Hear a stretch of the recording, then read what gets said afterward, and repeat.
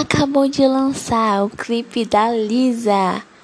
Hey you, nós somos Your Curiosity e como prometido, estamos aqui para falar sobre o clipe da Lisa, da Lisa.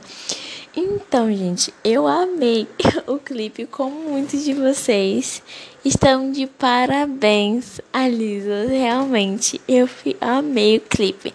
Teve uma vibe assim, uma vibe policial ali, depois uma vibe meio deserto. Eu amei totalmente o clipe. E botem nos comentários o que vocês acham também do clipe. Eu, sinceramente, amei. E como prometido, né, como os Blinks começam a encher o saco da YG, pedindo muito mesmo o solo da Lisa. Que agora só falta, completar com o solo da Jisoo. Aí completa o trio, que eu amo, gente. Porque a Jennie já teve o solo, né?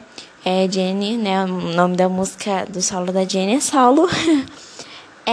Da Rose teve 2 músicas. E agora da Lisa, né? Então esperando o da Jisoo, ID. A gente tá esperando. Porque a Jisoo, quando lançar, com certeza vai fechar o ciclo, entendeu? Que vai todo mundo amar.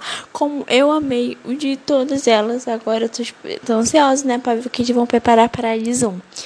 E botem nos comentários o que vocês achou do clipe da Lisa, né? Que tá até agora em primeiro lugar no Twitter. Primeiro lugar no Twitter, entendeu? Passou todo mundo.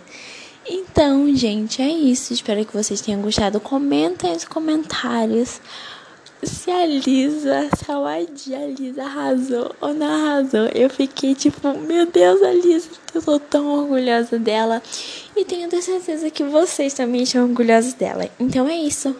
Um beijo no coração de cada um de vocês. E tchau. Até o próximo vídeo, hein? Vamos ver o que a YG está preparando. Beijo.